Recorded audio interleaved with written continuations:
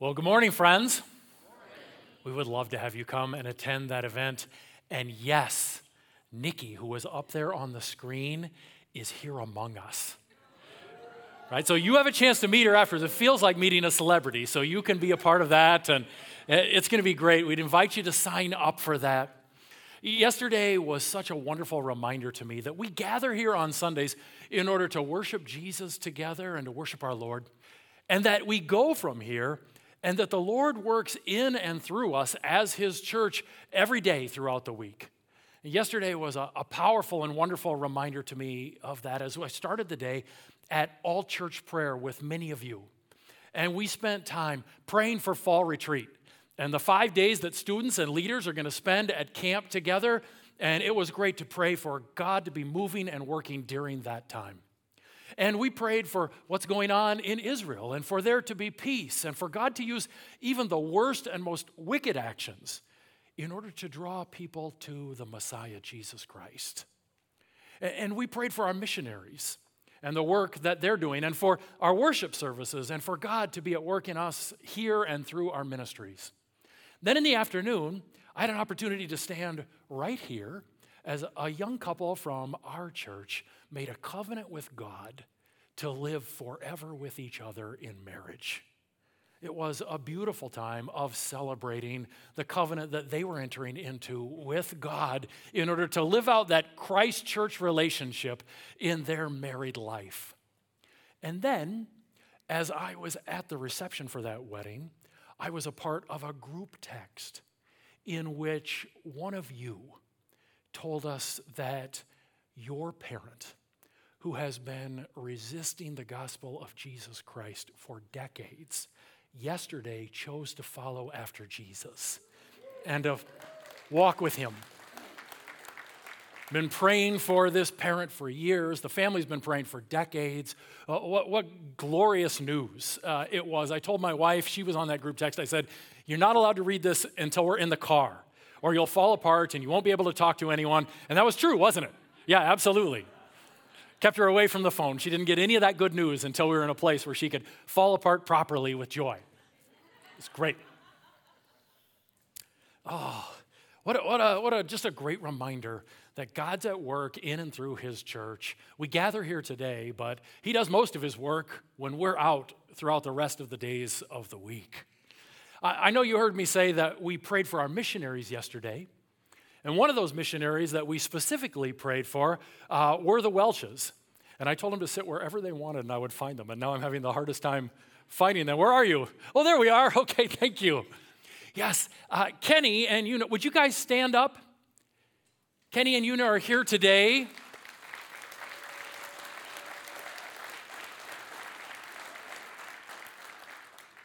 Kenny and Una are our missionaries planting churches in Belize. And they've been our missionaries for many years. And you guys have your daughters with you today, right? Anaya and Nissa.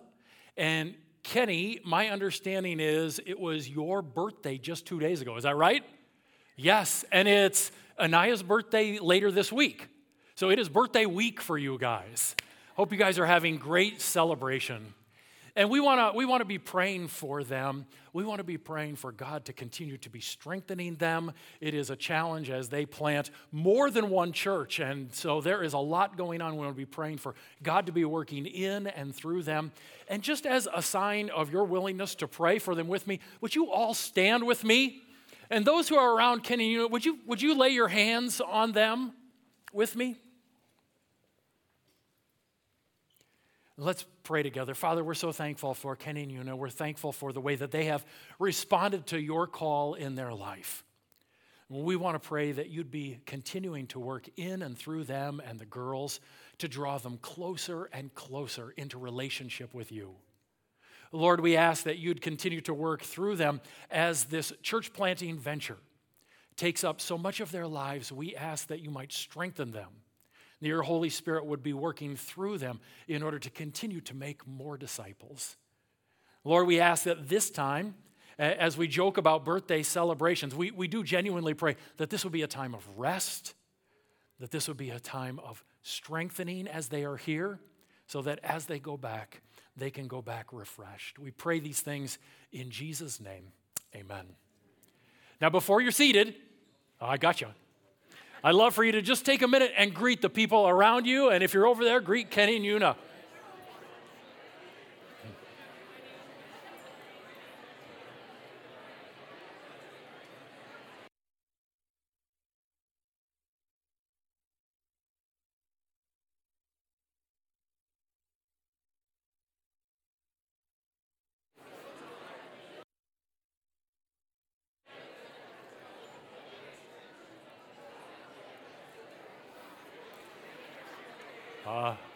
All right, for the sake of the introverts, I'm going to cut it off there and ask you to go back to your seats at this time.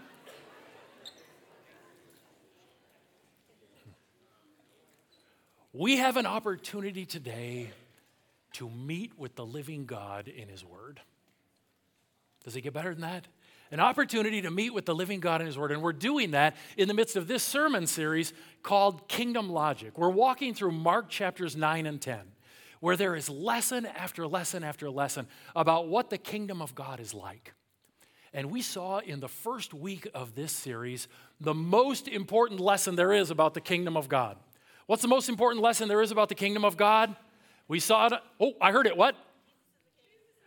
Yes, that's right. Absolutely. We saw that on the Mount of Transfiguration. The most important lesson is Jesus is the king of the kingdom.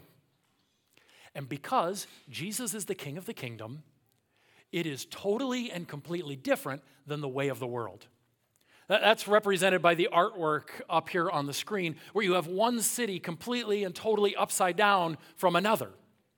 Because the way of Jesus is completely and totally different than the way of the world. The kingdom of the world is completely and totally upside down from the kingdom of God.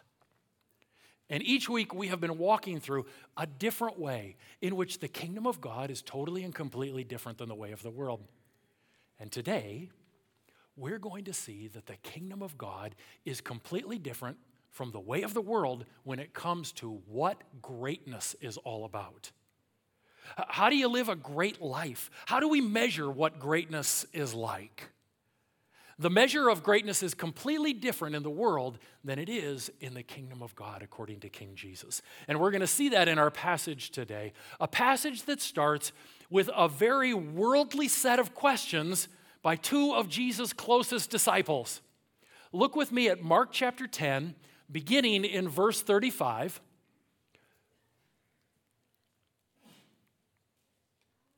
Where we read, if I can get us there, maybe I can't. All right. And James and John, the sons of Zebedee, came up to him, Jesus, and said to him, "Teacher, we want you to do for us whatever we ask of you." Yeah, what? Now, some of you know James and John are known as the sons of. That's right. And this is a very bold request, even from a couple of boys from the Thunder family, isn't it? We want you to do for us whatever we ask of you before we tell you what it is. Parents, right? If your kid approaches you and says, "I want you to buy for me whatever I ask, but I'm not going to tell you what it is," how many of you are going to fold for that? Right? And Jesus isn't either, is he? And he said to them, "What do you want me to do for you?" And they said to him, "Grant us to sit one to your right hand and one to your left in your glory." What is it that James and John want? They want the seats to the right and the left of the throne when Jesus is in his glory. Why are they asking for that now? Because Jesus has just taught them that they're on their way to Jerusalem. Once again, he's taught them they're on their way to Jerusalem so that he can die and rise again. As a matter of fact, if you look at the verses right before where we started, they say that Jesus says he's on his way to be condemned to death so that he can be mocked, spit upon, flogged, killed, and after 3 days, he will rise. Now, it is possible that James and John recognize that Jesus is going to rise from the dead, and they want the spots to the right and the left when he is the risen Lord. But I don't actually think that's what's going on here. I think that James and John are missing what Jesus said. In Mark chapter 8, Jesus told them, "I'm going to the cross." and the disciples didn't get it. In Mark chapter 9, Jesus said, I'm going to the cross, and we're told the disciples didn't get it. And in Mark chapter 10, he says, we're going to Jerusalem so I can be mocked and flogged, and I'm going to be crucified and raised again on the third day. And I don't think the disciples get any of that. James and John's picture of Messiah is of someone from the ruling Davidic line who will sit on a physical throne in Jerusalem and rule over Israel and return Israel to prominence and power among the world. And they say, Jesus, when you're ruling on that messianic throne, can we have the spots to your right and to your left?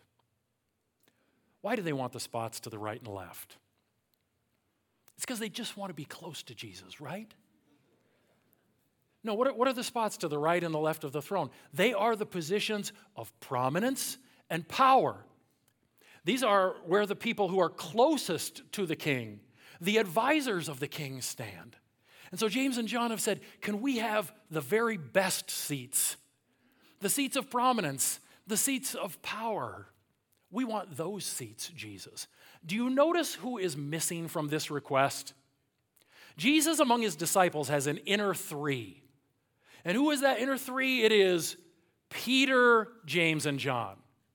Peter, James, and John. It's that inner three that get brought up into the upper room in Jairus' house when he raises Jairus' daughter from the dead.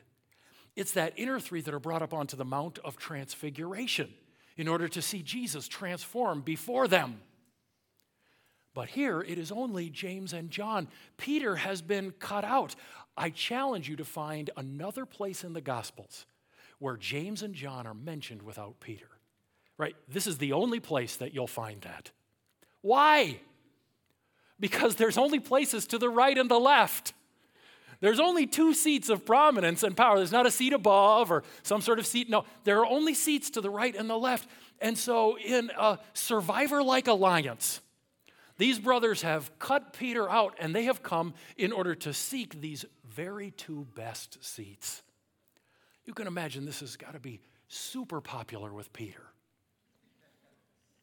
What is Jesus' response going to be? Grant us to sit one at your right hand and one to your left in your glory, Jesus. Jesus says to them, you do not know what you're asking. Are you able to drink the cup that I drink, or to be baptized with the baptism with which I'm baptized? And they said to him, we are able. Jesus uses two different Hebrew idioms here essentially to say, can you walk in my shoes? The cup often represents suffering in the Old Testament. So there is probably a sense here of, can you follow my path of suffering? I've just told you, I'm going to be flogged, I'm going to be whipped, I'm going to be crucified. Can you follow me into that cup of suffering? Can you be immersed into that suffering with me? And what is the disciples' response? Oh yeah, absolutely, we are able. James and John remind me here of a kid who wants a prize so badly that they are willing to agree to anything in order to get it. Of the 8-year-old who wants to make that first trip ever to Valley Fair Amusement Park. Dad, can we go to Valley Fair? Dad, can we go to Valley? And Dad says, yes, if you wash my car every week this summer, we'll go to Valley Fair. Okay, I'm in. They don't even know what they just agreed to. They don't know if they can carry that out. And that's James and John here. Do they ask what the cup represents? Do they ask what baptism we're talking about? No, they only care about the prize. And they're like, yep, we'll do whatever. Just give us those seats of prominence and power before the other disciples get them. Yeah. Jesus said to them, the cup that I drink, you will drink. And with the baptism with which I'm baptized, you will be baptized.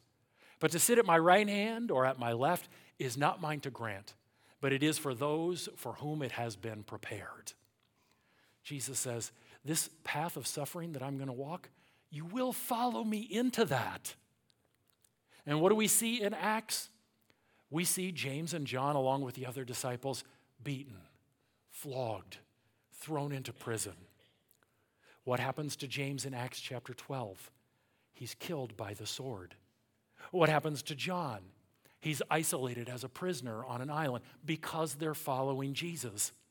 As they follow Jesus, they are going to follow him into this cup and this baptism of suffering. Jesus says, yes, you will follow me into these things. But then he says, sorry, friends, but the seating arrangement in my glory, that's not mine to give. Apparently, the Father has made all of the seating arrangements when I'm in my glory, and so, request denied. Now, somehow, some way, the other 10 disciples find out about James and John's request. And when the 10 heard it, they began to be indignant at James and John. I love that phrase, began to be indignant. They were just getting warmed up in their indignation. And now this is pure speculation, but I have to believe that Peter probably played a significant and vocal role here in their indignation party. Why are the disciples frustrated and angry about James and John's request? I bet it's because they know the kingdom of God is about love and about selflessness. And James and John aren't getting it, and their hearts just break for James and John here. No, that's not it, is it? They're frustrated and angry with James and John because they want those positions of power and prominence. And James and John got there with a request first. 2 times already in the book of Mark, we have seen the disciples arguing about which one of them is the greatest. And according to John's gospel, it's going to happen again, Jesus last week. Again and again, they are arguing about which one of them is the greatest. And here the disciples are frustrated because James and John got there with a request for these seats of prominence, these seats of position ahead of them. They're indignant.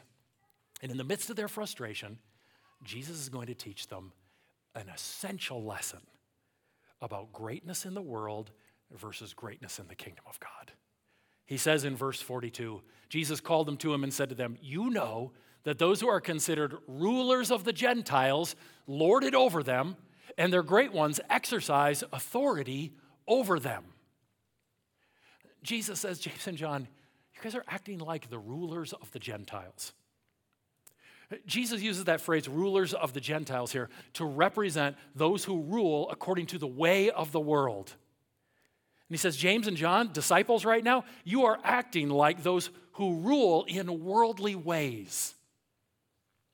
What is that worldly way? What is it that the rulers of the world and James and John have in common here? What they have in common is a giant sense of me first in their attitudes and actions. They want to be elevated. They want to be seen as important. They want their way. What they are struggling with is a giant sense of me first. That is why the rulers of the Gentiles want to be rulers, so they can have their way, Jesus says. And James and John, isn't that what you're seeking? And disciples, isn't that why you're upset? Because you're all worried about you first, me, me. And isn't this an issue that we all struggle with? From the very first sin, when God came to talk to Adam and Eve, and Adam immediately threw Eve under the bus. Why did he do that? Because Adam was concerned for me first. I'm going to go ahead and throw Eve under the bus because it's about me and I want to make sure I'm okay. And we all struggle with that. If we go home from church today and there's a great big pile of dishes in the sink, how are they going to get done? Well, there's some options. A, Erica could do them. B, Maddie's coming over, she could do them. C, I could do them. In my flesh and my natural self, I don't care which one of those options we go with as long as it's not C. Right? As long as it's not me. Because in my flesh, I want my way. I want to sit on the couch while somebody else takes care of the dishes. I want the things that I want. And Jesus says, that isn't the way to greatness in the kingdom. That's the way the world understands greatness. To get to the top so that you can have other people do what you want them to do. To have power in relationships. to have others serve you. That's greatness in the world. But he says, greatness in my kingdom is totally different than that. But it shall not be so among you. In the kingdom, it's not like this. But whoever would be great among you must be your servant, and whoever would be first among you must be slave of all. Jesus says, in the kingdom, greatness is totally different than in the world. He changes how we keep score of greatness within the kingdom. Right? He changes how we keep score of greatness within the kingdom. When I was growing up, I played a lot of different sports, and in almost all of those sports, the person with the high score won. Right? Football, basketball, baseball, you wanted the high score if you were going to win. Now, a couple of months ago, I went out and played 9 holes of golf with my wife. How do you win at golf? Right? Yeah.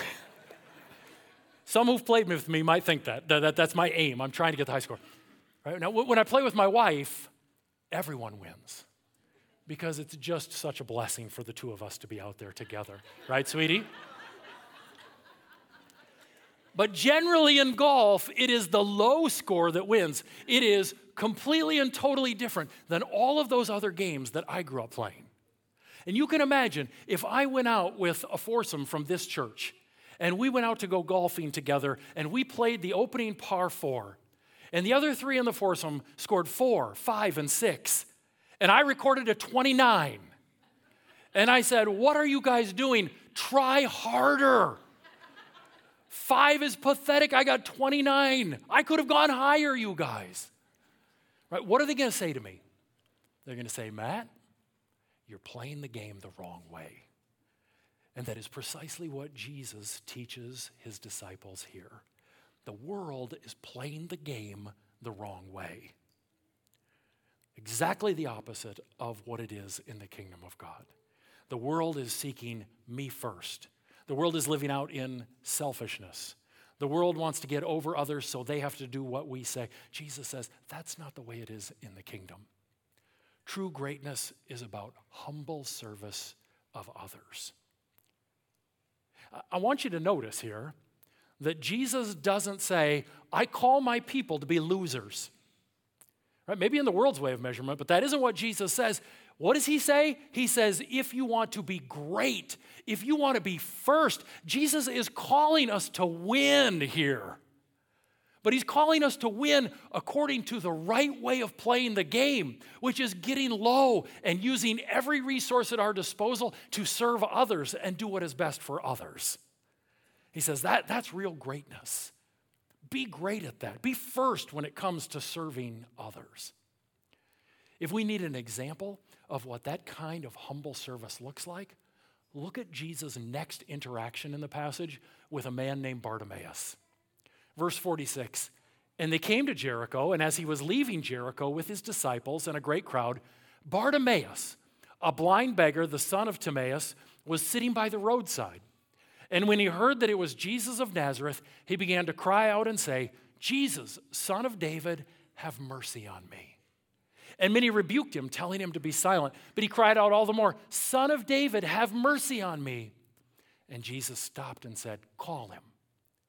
And they called the blind man, saying to him, take heart, get up. He is calling you. And throwing off his cloak, he sprang up and came to Jesus. And Jesus said to him, what do you want me to do for you? And the blind man said to him, Rabbi, let me recover my sight. And Jesus said to him, go your way, your faith has made you well. And immediately he recovered his sight and what? Followed him on the way. This man becomes a follower of Jesus through this experience. As a matter of fact, you may have noticed back at the beginning of this, not only is Bartimaeus' name given, but his father's name is given. It's possible, not for sure, but possible that we have his father's name because Bartimaeus was a significant part of the early church because he became a follower of Jesus at this point. Jesus is going where? Right? He's passing through Jericho on his way to Jerusalem. This is it. This is the final march to Jerusalem, where he is going to go and take the guilt for sin, the rightful punishment for sin, the wrath of God, all upon himself on the cross. Do you think he had a lot on his plate at this point? Right? He is on his way to the cross to take our rightful punishment. He's got a lot on his plate, enough that a lot of people would say, you got a lot going on right now. Don't worry about other people. But is the king going to go for that? Who is it that wants Jesus' attention? A man named Bartimaeus, who the people in the town consider so unimportant they just want him to be quiet. You're not worth Jesus' attention here. They just want Jesus to keep moving past him and for Bartimaeus to stop talking. That's all they want. But Jesus won't do that. Instead, the king of the kingdom stops in order to care, in order to serve. Right? God in the flesh stops as he is on his way to the cross in order to care, in order to serve, because the king himself is a servant. Right? The king himself is a servant. And he calls all of us to enter into the kingdom where we can be what? Servants, humble servants to all of those who are around us. That is his call in our life. What does the way of the world versus the way of the king look like in marriage?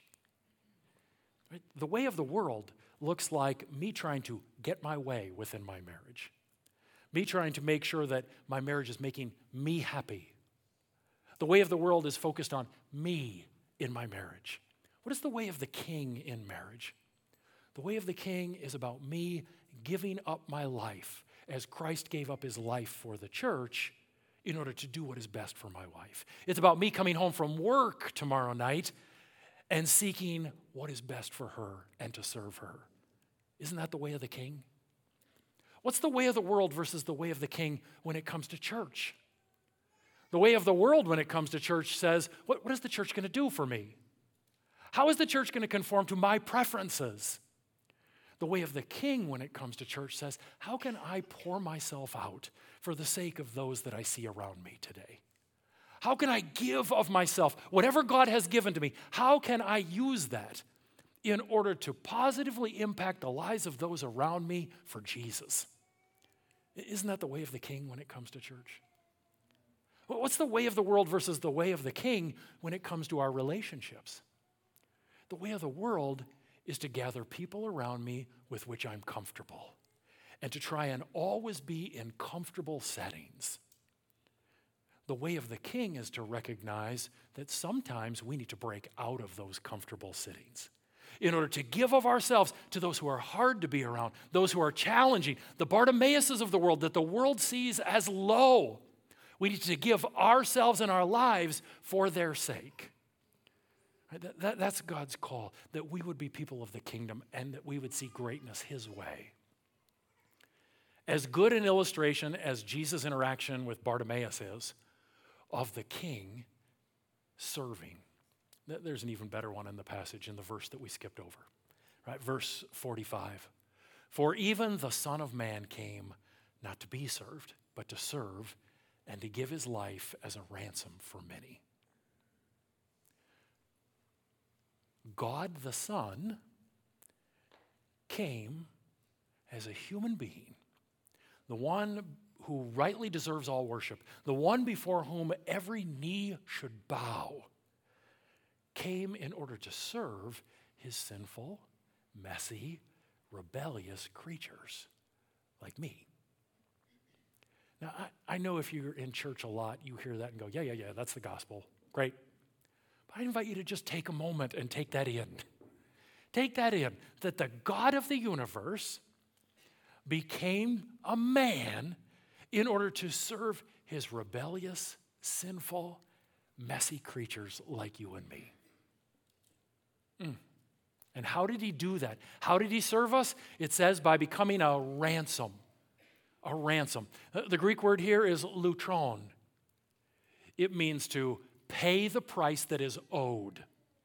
To pay the price. He became our payment for the price that we owed because of our sin.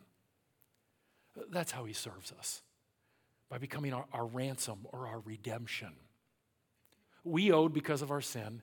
Jesus pays on our behalf as our sacrificial substitute. How good is that? Right? We owed, he paid. How good is that? And because he paid as our substitute, we are now those who were spiritually blind, but through the grace of God have received spiritual sight. We are those who are like Bartimaeus, crying out for mercy. And because of God's goodness, we have received that mercy and have received new life as we follow him as Bartimaeus did for the rest of our lives. So much goodness in all of this. So much of the grace of God poured out upon us. The King of the kingdom is a servant and calls us to greatness to serve one another. I just invite you to take a couple of minutes to process this with the Holy Spirit right now. You might want to bow your heads. I've got a couple of questions that I can ask us as we process what we have seen here today with God's Spirit. The first question is this: God is calling you, follower of Jesus, to kingdom greatness through humble service. What does that look like in you this week? What does kingdom greatness through humble service look like in this coming week?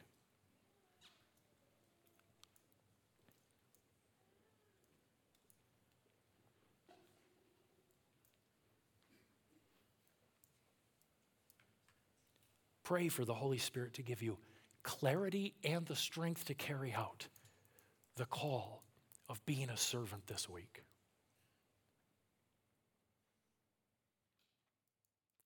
As we prepare our hearts to celebrate Jesus being our ransom at the communion table, what me first thoughts, words, or actions do you need to confess from this last week? Right? What me first thoughts, words, or actions do you need to confess to the Lord this week?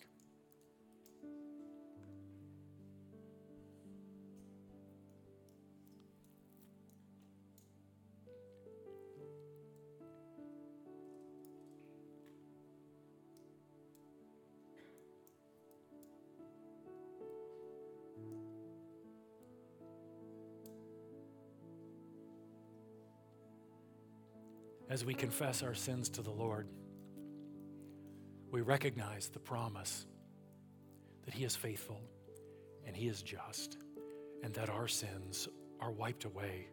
Jesus paid the ransom price for those me first sins that we are confessing. He's gone to the cross so that we can receive grace that is greater than our sins. He's gone to the cross so that we can receive mercy that is greater than anything that we have done wrong. Follower of Jesus, would you give him thanks now for his great grace and mercy that he has poured out through the work of Jesus Christ? Oh, his goodness, his mercy, and his grace.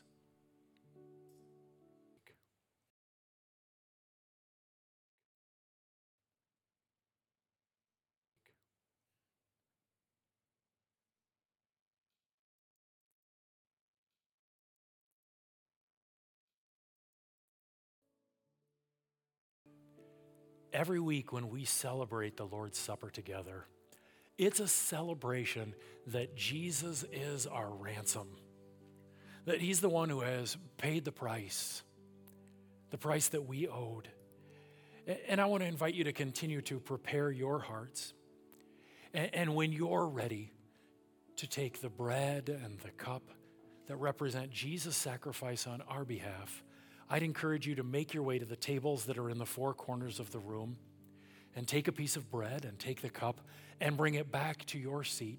And we'll take those elements together as the body of Christ in just a few moments. And as we continue to prepare our hearts, let's sing Jesus' praises together. Let's sing about his great mercy that is greater than all of our me first sins that we have committed. Let's worship him in that together.